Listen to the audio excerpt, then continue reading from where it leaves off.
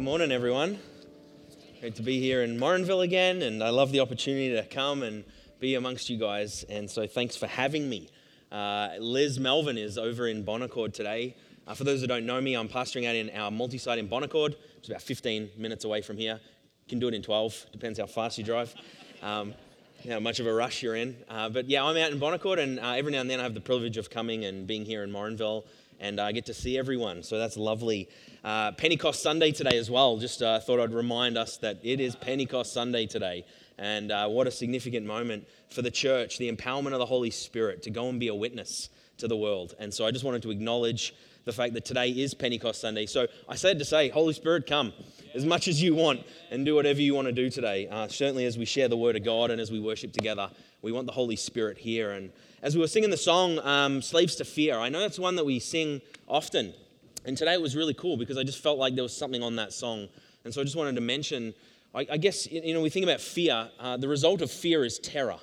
That's the expression of fear. There's a genuine sense of terror, and that's how that word translates. But the deeper root of fear and terror is the feeling of inadequacy.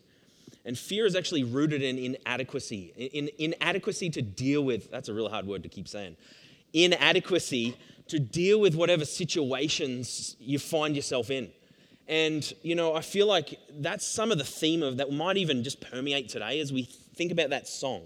And as we declare that in our worship together as a corporate church, that we're saying, we're no longer slaves to that feeling of being inadequate.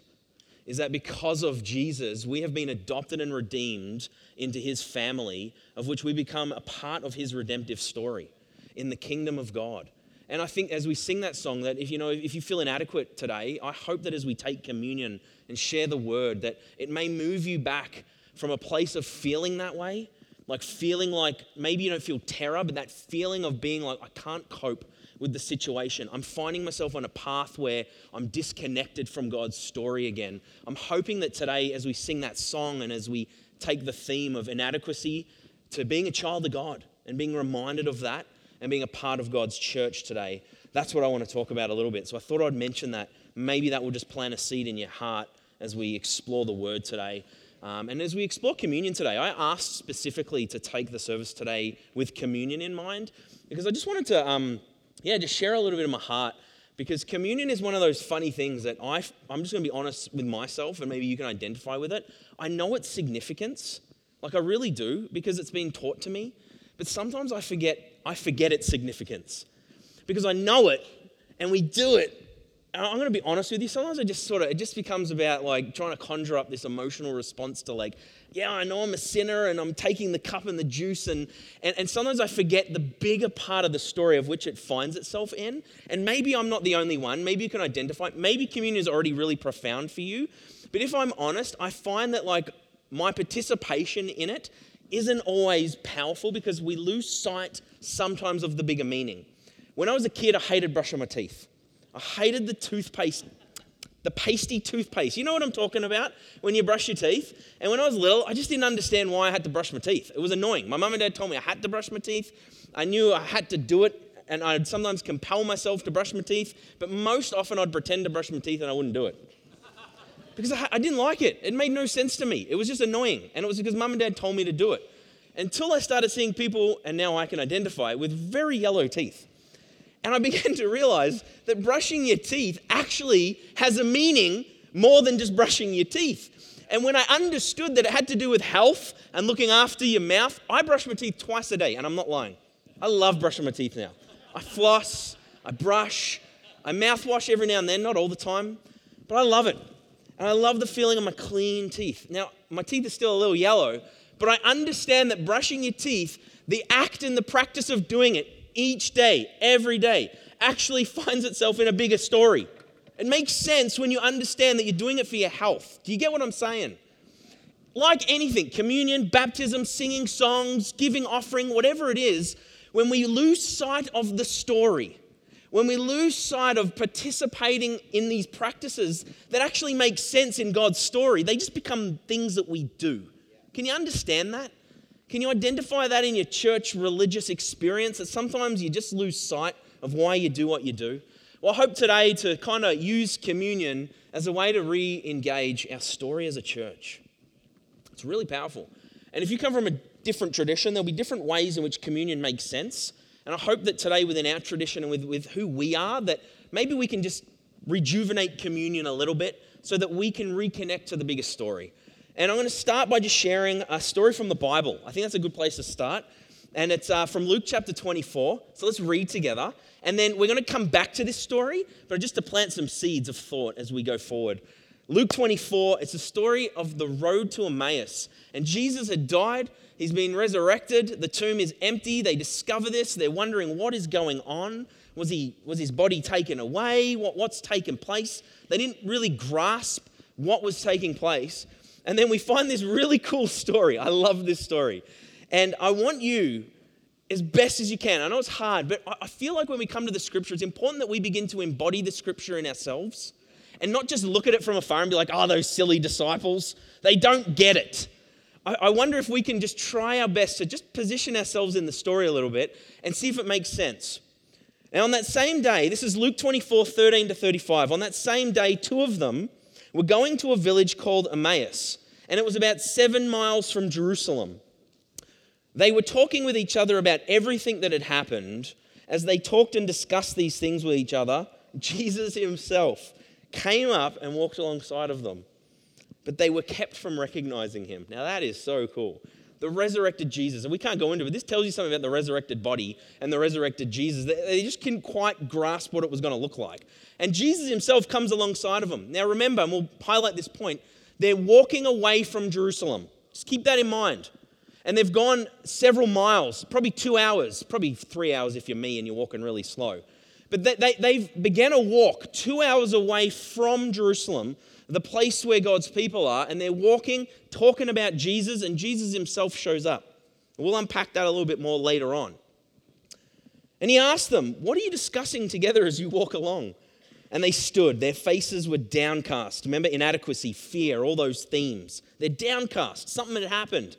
And one of them, named Cleopas, asked, are you the only one visiting Jerusalem who does not know the things that have happened there in these days? What things, he asks. About Jesus of Nazareth, they replied. He was a prophet, powerful in word and deed before God and all over the people.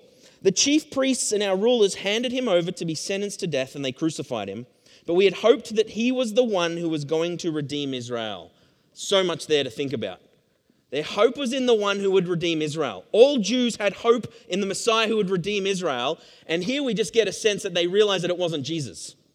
Because he didn't fulfill what they thought the Messiah was going to fulfill, which was the overthrow of the Roman Empire, of course, and the establishment of Israel as a political powerhouse that would then be restored under that system. And so they're downcast. Jesus didn't meet their expectations. They're walking away from God's people. They're on this journey. And they're standing there talking about Jesus to Jesus. So much to think about even in that.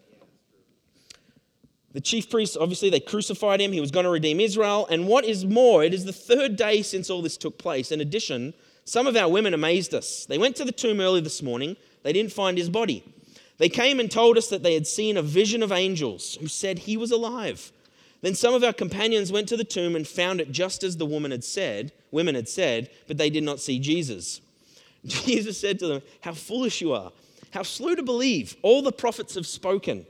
Did not the Messiah have to suffer these things and enter his glory? And here's this epic sermon from Jesus. And this is what he does. I just lost my page, sorry. He began with Moses and all the prophets explaining to them what was said in the scripture concerning himself. There's no New Testament here, folks. Jesus begins to unpack the entire Old Testament and say, did you not really get the story? Somehow they had this idea of a political system that was going to replace the system they were in and give them the power and control, and they missed the suffering servant message and the message of justice and the message of deliverance that Jesus Christ would come and deliver to those in oppression. They missed the narrative. And so Jesus says, from Moses onwards, here's the story, guys. You've got a wrong idea. This is the whole message of the kingdom, really. So as they approached the village to where they were going, Jesus continued on as if he was going further. Is he being cheeky? I don't know. I'm just going to pretend and keep walking. I don't know what he's doing, but it seems as though he's just sort of pretending to keep going. And are they going to let me in or what? What's going on here? And they do. Jesus continued as though he was going. They urged him strongly, stay with us. It's nearly evening. The day is almost over. So we went to stay with them. And here's where we're going to sort of focus on a little bit later. When he's at the table with them, he took the bread.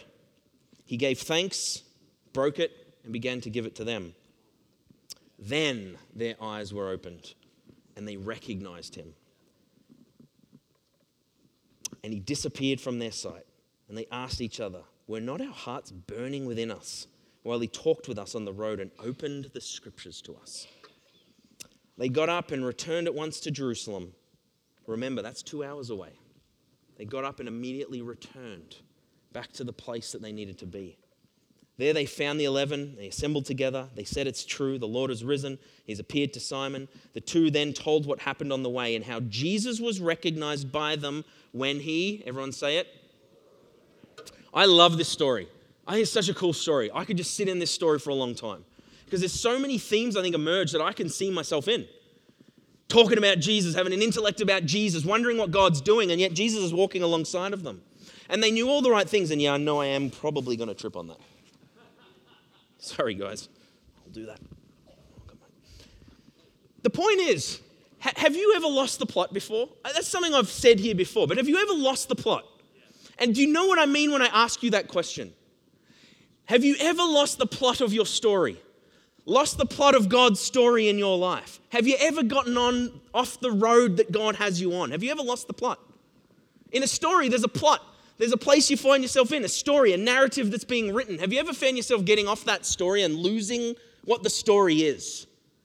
Gotten on the wrong path, walked away from Jerusalem, wondering about Jesus. Have you ever found yourself just sort of getting off the path a little bit?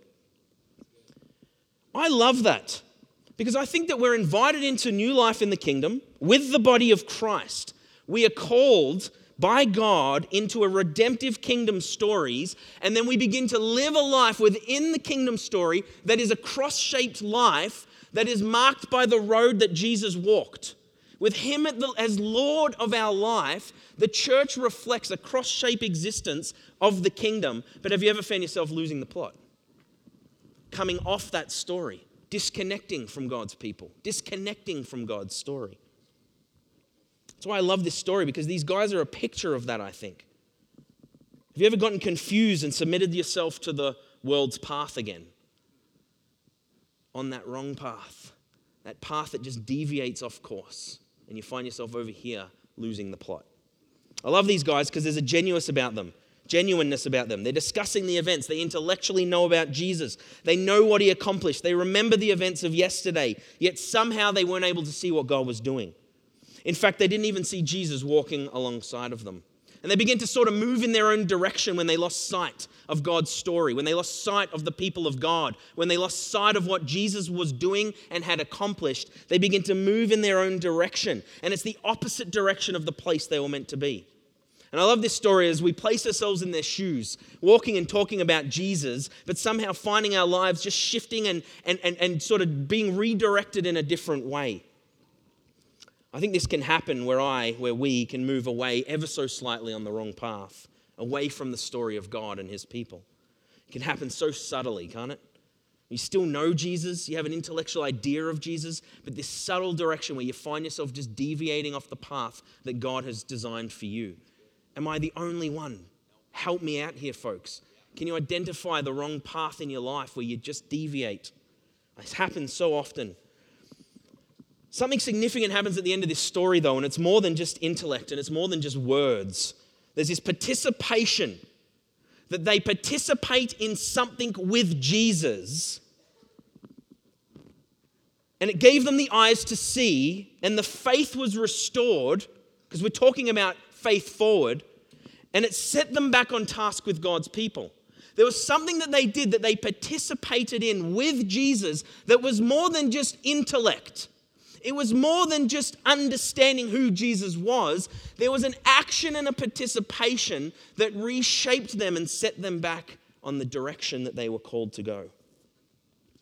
And I think as we explore communion today and its role in the church, I want to suggest that communion is a practice.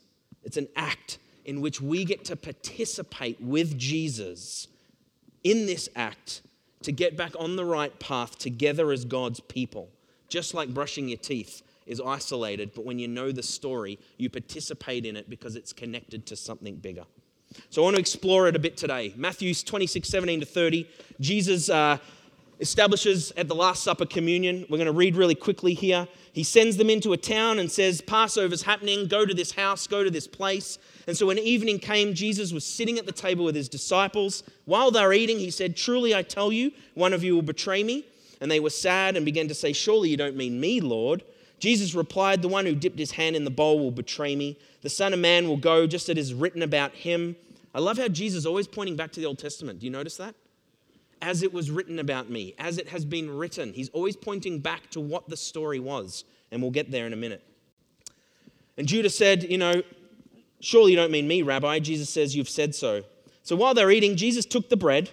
And when he gave thanks, he broke it and gave it to his disciples, saying, take it and eat. This is my body. And then he took a cup. And when he had given thanks, he gave it to them, saying, drink from it, all of you.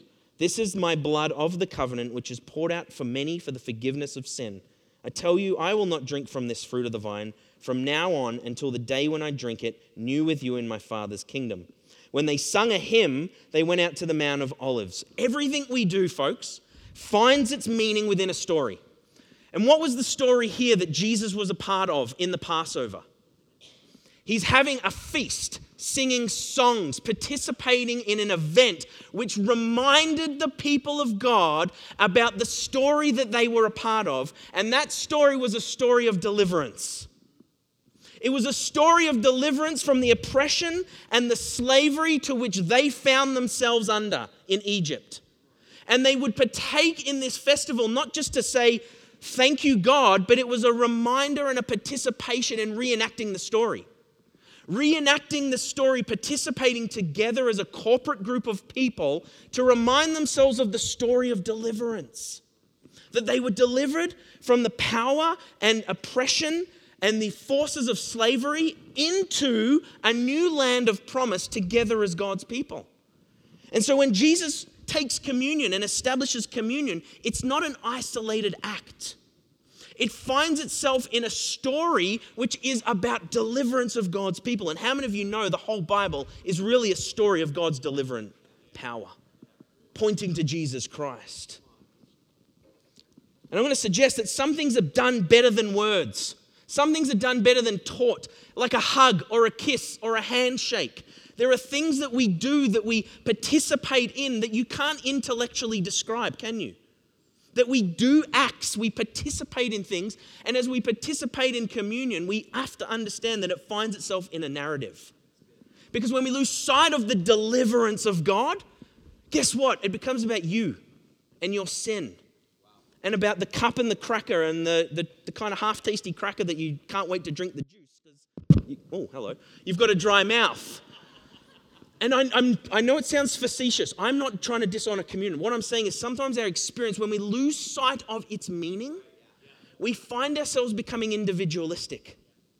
Because the story of Passover, the story of deliverance, is a story of God's people being delivered, not individuals.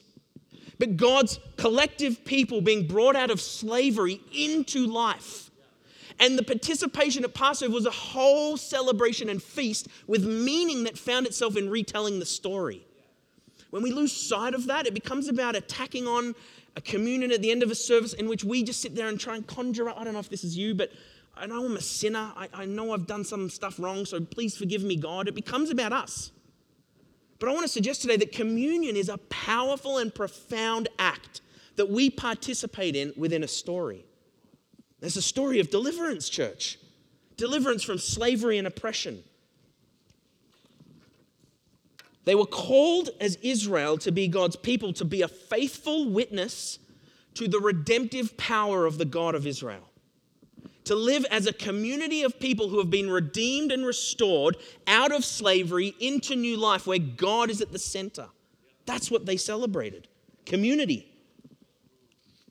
And this story permeates the entire Bible. You only got to think about Rahab. You know the story of Rahab? Prostitute, living in Jericho, living in the fortified city of the enemy, living a life as a prostitute, disconnected from any life, any source of community with God's people. She identifies God's story with the spies. She just says, you know what, you guys, I just know that your God is a bigger God. And God says she's saved. He redeems her. So when the enemy stronghold fell, she was rescued and not just delivered, she was delivered from that into the community of Israel, in which she becomes the great-great-great-great-great-great-grandmother of Jesus Christ. Did you know that? Rahab, a prostitute in oppression and slavery, was redeemed, rescued, and delivered from slavery, delivered from oppression, into life with community. The whole Bible is a story of God's wonderful deliverance, justice, bringing people out of the systems of oppression, out of the systems of poverty and power, and redeeming them into God's story. And that's Passover, that's communion, that's the celebration of this feast, is the retelling of this powerful and profound story that points throughout the entire Old Testament to God's deliverance activity. And now Jesus says, now I continue that through me, so that you can be delivered into your story, into God's redemptive plan, which is the kingdom of God that he has preached his entire life in ministry. This is what Jesus does. Understanding the past events, the words spoken about him, he appropriates the reality of those past events of deliverance into the ushering and inauguration of this new kingdom, which has entered time and space. It is here on earth, and he's also anticipating the redemptive events that are to come. Consider Isaiah 9:2-7. The people who walked in darkness have seen a great light. Those who lived in the land of deep darkness, on them light has shined. You've multiplied the nation. You've increased its joy. Joy is of the kingdom. They rejoice before you as with joy at the harvest. As people exult when dividing plunder, for the yoke of their burden and the bar across their shoulder, the rod of their oppressor, you have broken as on the day of Midian. For all the boots of the tramping warriors and all the garments rolled in blood shall be burned as fuel for fire. For a child has been born to us, a son has been given. Authority rests on his shoulders, and his name, Wonderful Counselor, Mighty God, Everlasting Father, Prince of Peace. His authority shall grow continually. There shall be endless peace, for the throne of David and his kingdom will establish and uphold it with justice and righteousness from this time and forevermore. He will establish justice and righteousness. See, Jesus knew the prophetic nature of his calling, what was spoken about through Isaiah and through the whole Old Testament, about the one who would bring deliverance for the oppressed. For the ones who had been oppressed and been held in slavery and been held captive, Jesus knew that his delivering justice would come. We think justice is vengeance. It's not. Justice is not vengeance, getting what you deserved. It's not that at all. Justice is tied to God's delivering activity. And we see it through the whole Bible. And then we see Jesus come and open the scroll from Isaiah, and he says, the Spirit of the Lord is upon me, because he's anointed me to what? Proclaim good news to the who? To the poor. He sent me to proclaim freedom for the prisoners. He sent me to proclaim freedom for the prisoners and recovery of sight to the blind, to set oppressed people free. You better believe that Jesus knew the story that he was participating in. And it was a story of deliverance and redemption for those who are oppressed. To proclaim the year of the Lord's favor. And then he rolled up the scroll, gave it back, dropped the mic, and said, you've heard it today in this reading. It was a boom moment. Jesus validated his whole ministry at the very beginning by opening the scroll and pointing to the story. This is what I'm participating in. It's more than a story of going to heaven when you die. That's part of it. That's an important part of the story. But you better believe Jesus stepped back and said, hang on, there's a gospel, a good news story, which everything finds its meaning in. And it's the story of God's wonderful deliverance and his justice for those who are oppressed, those who are broken, those who are poor, those who can't see, those who are naked and don't have clothes. And I'm glad you all do today. You're glad I do too, trust me. And this is what Jesus does. To be the delivering Messiah for the modern day oppressed and crushed. And then he lives the story. He not only validates it by saying, this is the story I'm a part of, he then goes and lives it out. He was preoccupied with the kingdom. He says, "Come to me, all who are weary and burdened, and you will find rest. Take my yoke upon you and learn from me. I am gentle, humble, and you will find rest for your souls. My yoke is easy and the burden is light." And he's saying to those who are under the burden of the law, and not just the burden of the law, but the burden of those who held to the law and used it to oppress and marginalize the people of Israel. Jesus is saying the yoke that you're wearing is an oppressive yoke because those in power are using it to keep you out of community with God. And Jesus says, you need to learn to take my yoke. It's a different yoke than the burden of oppression because my yoke is easy and you can be free. Jesus knows his story, you guys. He knows what he's participating in. And he establishes it with that Isaiah scroll. And then he lives it out and he preaches it and teaches it. And he demonstrates it. Tax collectors, women, Samaritans, adulteresses, lepers, demon-possessed, blind, brokenhearted, paralyzed, people excluded from Jewish worship, whilst the whole time standing up against the systems of power and control that kept them out of God's house. Jesus' ministry was a delivering ministry, executing justice, not for the powerful, but to say he will bring the high places low and the low places high. And he begins to live that life, bringing justice, delivering justice to all those who are on the outside because of the power and oppression. Levi, a tax collector, isolated from Jewish worship, living in sin, meets Jesus and is delivered into communion with God. And he writes the Gospel of Matthew. Jesus comes and he turns the tables at the temple because the Jewish people had entered into the court of the Gentiles where the people of outside of community could come and actually worship God, which would have been good if Israel was living the story God called them to reflect God's heart. They were welcome to come and worship. But you know what they did? They set tables up to push out all the Gentiles. And what they did is they set up tables to sell offerings for the sacrifice at extreme inflation. And the people buying the offering for the sacrifice were the poor and marginalized. The ones that couldn't even afford it in the first place. The Jewish people came and set up tables, pushed out the Gentiles. You better believe they began to lose the plot. And Jesus comes and he was not happy about it, was he? Because he was saying to them something. You guys are missing the point. You are keeping your power to keep those oppressed further oppressed. It goes against the entire heart of God in his heart for justice, which is to bring deliverance for the poor, to bring down the high places. But the people in the high places don't like that, do they? That's a tough one. That's why we see the Pharisees grinding their teeth, gnashing their teeth, getting angry at this guy who was actually coming to challenge the system that had power over the marginalized and poor. And so I say all this to say, we come back to the Passover meal. We come back to this table where he's with this diverse group of people. And Jesus, fully aware of the story that he's in, brings the story of deliverance and justice into the moment. And he reminds them of the story that he is coming to fulfill from the Old Testament. And then he invites them into participation with this story through communion.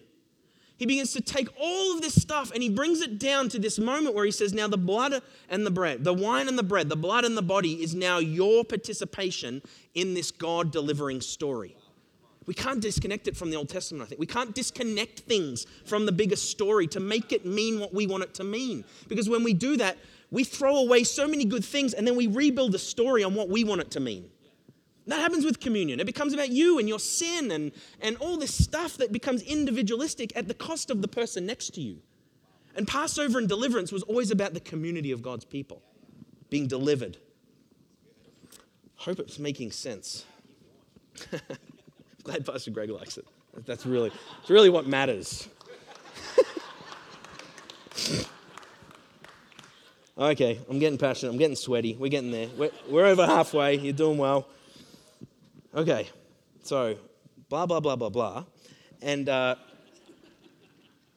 Jesus continually is teaching his followers to live a way that is the deliverance way. The Good Samaritan is a great story because it's someone who Jesus just points out as the worst person who could bring deliverance for a Jewish person, but the whole highlight of the story is someone who was robbed and stripped of their identity and were left in a ditch. And those who should have had the power and should have responded, Jesus used it. Remember, it's a metaphor. It's not a real story. But he's highlighting the thing that these guys actually crossed the road and moved away from. Yeah, I told you. You warned me about that, someone, Don. And then this Samaritan guy doesn't move away from, he moves toward. How many of you know that's the word for compassion? Did you know that? Compassion means to move toward. And he moves toward this guy who's laying in the ditch, and he gets down on his knees, and then he binds his wounds. He anoints him with oil. He does a quick fix, right? Gets him to a place where he then delivers him from that place in the ditch to the inn. You're all watching the cord now. He brings this guy who has been robbed and beaten, and he brings him, which is a picture of deliverance. It's an act of bringing him from his place of desperation into health and healing. I would suggest that's the heart of God. But who does Jesus commission to do that? He says to the guy who asked the question, he said, now you go and do the same. And what he's doing is he's saying, who is your neighbor? What does this thing look like? And he uses that story to suggest that we become the actors in this drama of deliverance. Where it's not just about us, but we begin to move toward those who are broken and not away from, and we help them, binding their wounds, bringing deliverance to a place of healing and restoration. Thank God for Rahab that the Israelites people did that, because we had the blessing of Jesus from her lineage. So when we begin to understand this deliverance story, I've got to tell you, communion isn't just bread and wine. You actually become a participant in this unfolding drama of the kingdom of God, to which God invites us into. Jesus brings newness to the Passover story, that he points that the fullness of deliverance is in him. Because on the cross, Jesus actually, while he was the sacrifice for sin, at the same time, he defeated the power of sin and death. That's pretty huge. He took our place, we know that, and we know he died on the cross. And at the same time, through that act, he defeated the power of sin and death in our life, which means the oppression was defeated in Jesus Christ.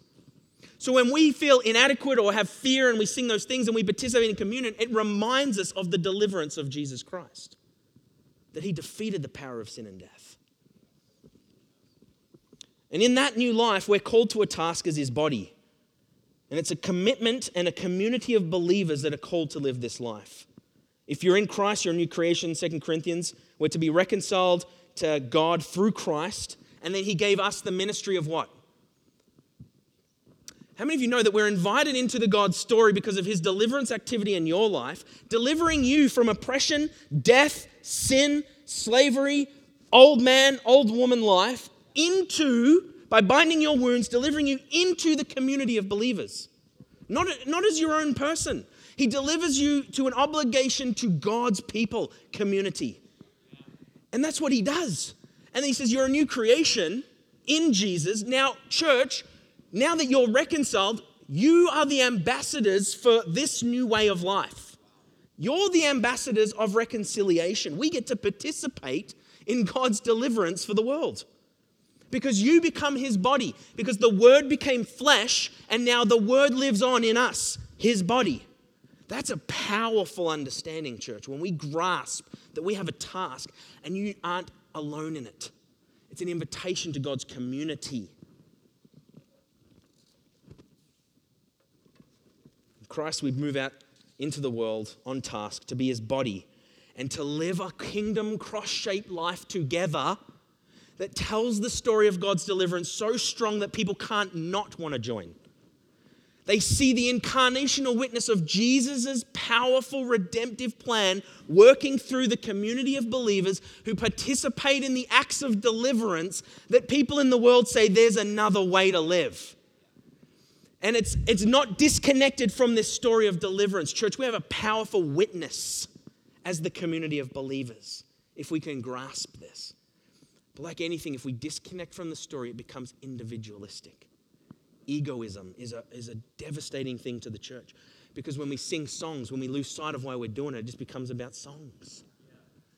When we come and serve and we're just doing it because we have to, we lose sight of The story is the church together living the witness of Christ in this deliverance. And I believe that communion is the participation act that helps us remember who we are as a church. We're getting close. For first century Jews, who you ate dinner with, lunch with, meant a lot. Who you invited to sit around the table said something about you. And it's why when Jesus sat with sinners and tax collectors and they said, look at him sitting and eating with the sinners.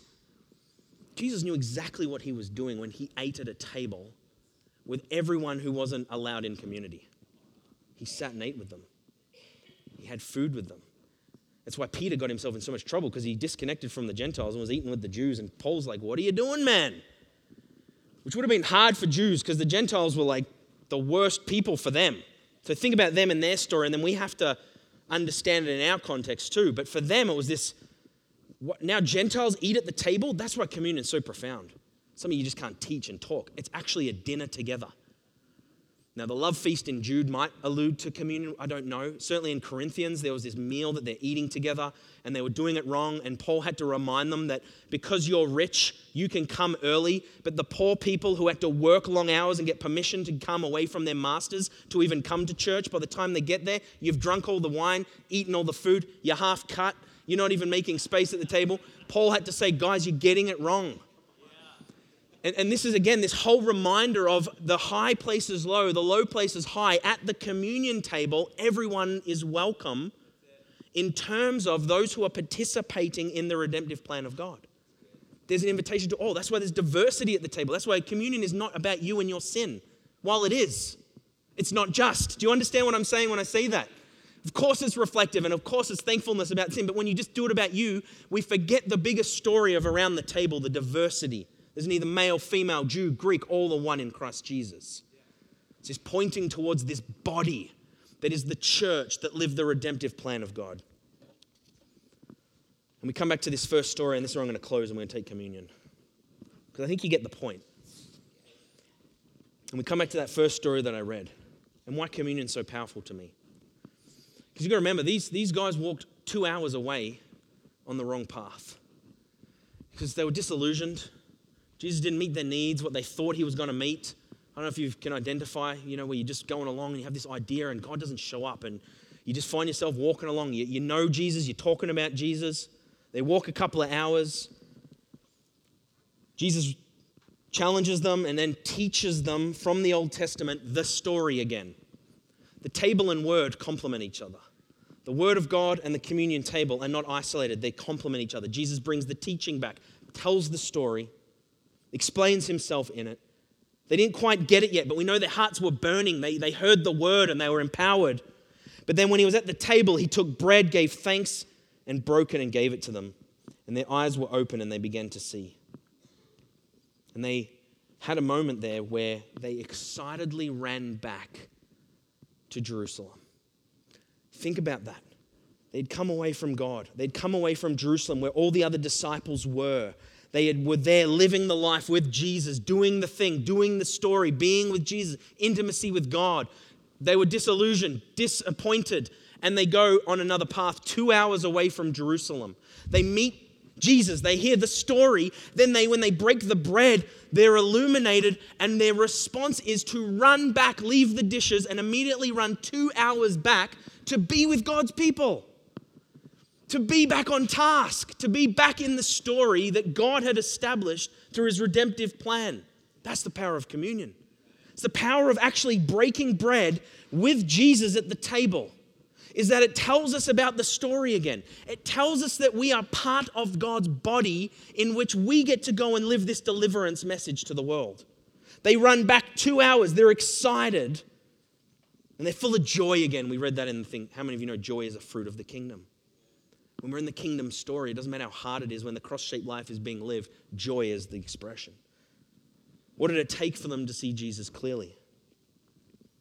It was their participation together at the table with Jesus. It couldn't just be taught. There is something about sitting, stopping, and participating in the drama that itself tells the story. And it's the story of God's redemption.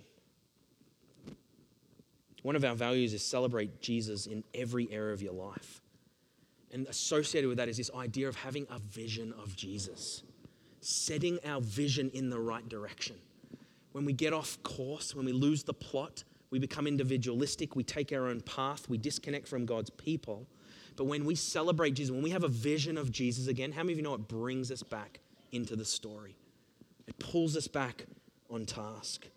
Communion gives us this vision so we can celebrate Jesus and be joined to his people on purpose. We participate in God's deliverance for the oppressed and the poor. These two did just that. At the breaking of the bread, they were reminded of their task. We do it not just to focus on how sinful we are, but that together we see Jesus and we become reminded of the task of the church. We see Jesus, we get on the right road, and we go and do what we're called to do. To be a living witness, to bring deliverance to the poor, oppressed, the widow, the orphan. As Jesus says in Matthew 25, the king will say to those on his right hand, "Come, all of you blessed by my Father, inherit the kingdom prepared for you from the foundation. I was hungry, you gave me food. I was thirsty, you gave me drink. I was a stranger and you took me in. I was naked and you clothed me. I was sick and you visited me. I was in prison and you came to see me." And the righteous will say, "Lord, when did we actually do that? When were you hungry and we fed you, thirsty, gave you drink? When did we see you a stranger and take you in, or naked and clothe you? When did we see you sick or in prison and come to you?" The king will answer them and say, "Surely I say to you, inasmuch as you did it to the least of my brethren, you did it to me."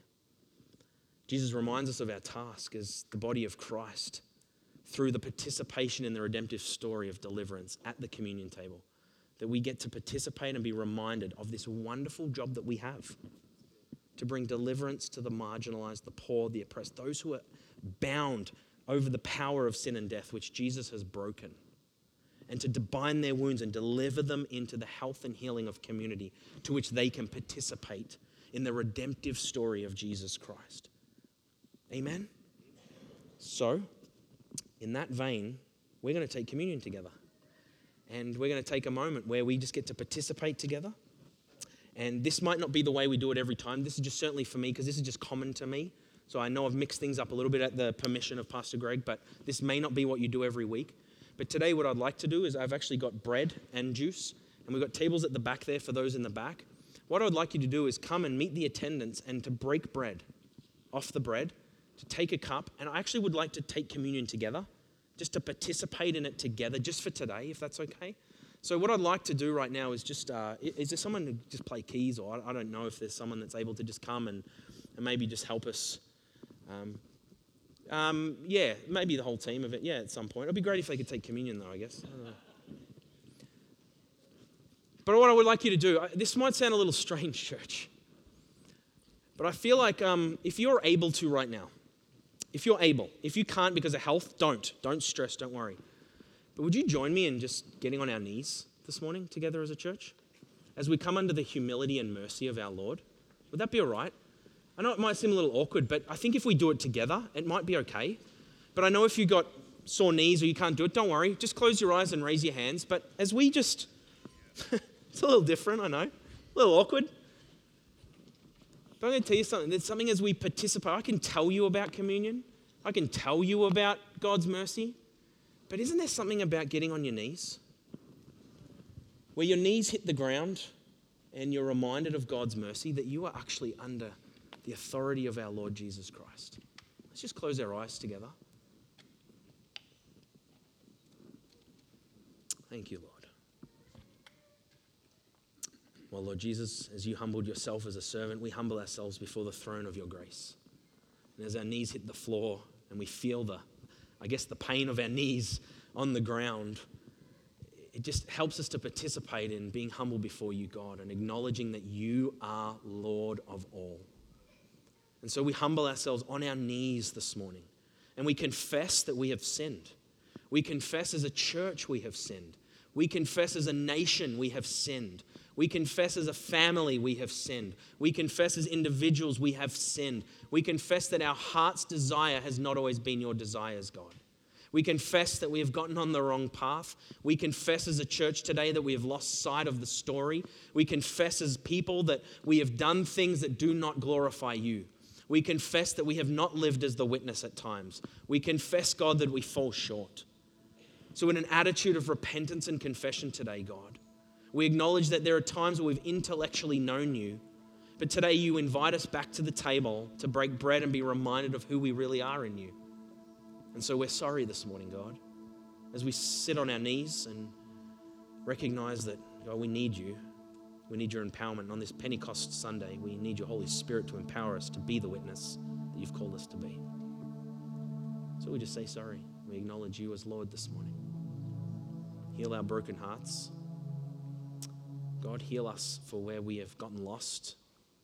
Forgive us of our disillusions and help us to have a right, accurate picture of you again. Now, God, as we sit, church, we can sit now. As we sit, we realize that you sat on the mercy seat and you accomplished the fullness of this deliverance. And now we sit in the truth of your grace. We sit in the mercy of God. We sit as an action of rest in you. We sit and we say, God, thank you for what you have done for us. Thank you that you restore us and you give us rest. And you ask us to sit in the green pastures, to lie down and be healed and rest. Thank you, Lord Jesus. And church, when you're ready, would you come and gluten-free's up the front here, but find a table, take a piece of bread and the wine, the juice, and return to your seats. We will take communion together and then we'll stand as our final act together. Well, as we get ready to participate in communion, I want to invite you to sit just for a moment. We're going to stand as our final act today before we get sent out into the world to do God's work that he's called us to do. But we're going to remain seated just for a moment as we find rest in his story. As we confess and we acknowledge that, we get it wrong. We get off path. We get off task. We forget God's heart and his story of justice. And as we remind ourselves of that, we now sit at the chair in comfort, in rest of Jesus Christ, that we are children of God, no longer slaves to fear. He's delivered us from our enemies, and he's established us in his redemptive story as the church. And just as we hear that, we remember that we're realigned to the right desires of God as we align ourselves around Jesus. Communion is all about Jesus, all about him. He points to himself in this story as the one who will deliver, the ultimate deliverance. So we see Jesus and we're reminded of that. And as we remember the juice, we remember it's a symbol of the blood that really was poured out for us, for the deliverance from our sin, from the power of sin and death, from oppression into freedom. And in the breaking of bread as a symbol of the body to which we are all now joined. So let's pray as we take the bread first under this blessing. Lord, as we take this bread, we remember that you are the bread of life. You feed our souls, you nourish our hearts, and you give us sustenance to run the race before us. As we break the bread, we feel the softness of your love for us. We smell the fragrance of your grace that you release afresh every day. We thank you with all our hearts for the great price you paid when you were crucified on that cross for us. Yet, just as the yeast has caused this bread to rise, you rose again, triumphant over death, as the Lord of Lords, the King of Kings forever, and our beloved Savior. Thank you, Jesus. Amen. Let's eat.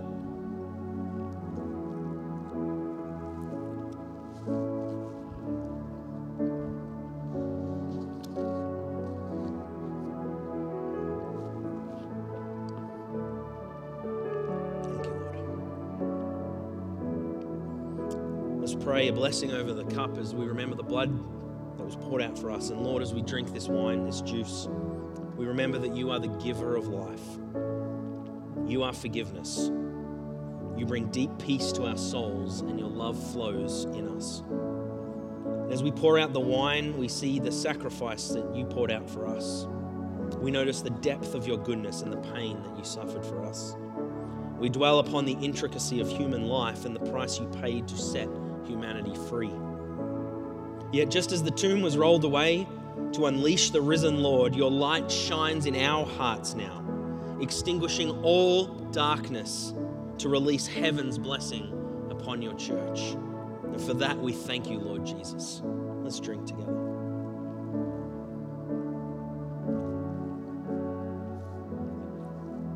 As a final act, I'll invite you to stand. We're going to sing together, but I want to just read a benediction over us as we stand now. As the redeemed, reminded believers, reminded of the story of God's plan for us as His church, we now stand ready to be sent, ready to go into the world to do the works God has already prepared for us to do before the foundation of the earth. As the masterpiece, handiwork of Jesus Christ, Ephesians says. So 2 Corinthians 13:11 says, finally, brothers and sisters, rejoice. Aim for restoration. Comfort one another. Agree with one another. Live in peace. And the God of love and peace will be with you. And the church said, Romans 15:5-6 says, may the God of endurance and encouragement grant you to live in such harmony with one another, in accord with Christ Jesus, that together you may, with one voice, glorify the God and Father of our Lord Jesus Christ. And the church said, why don't we sing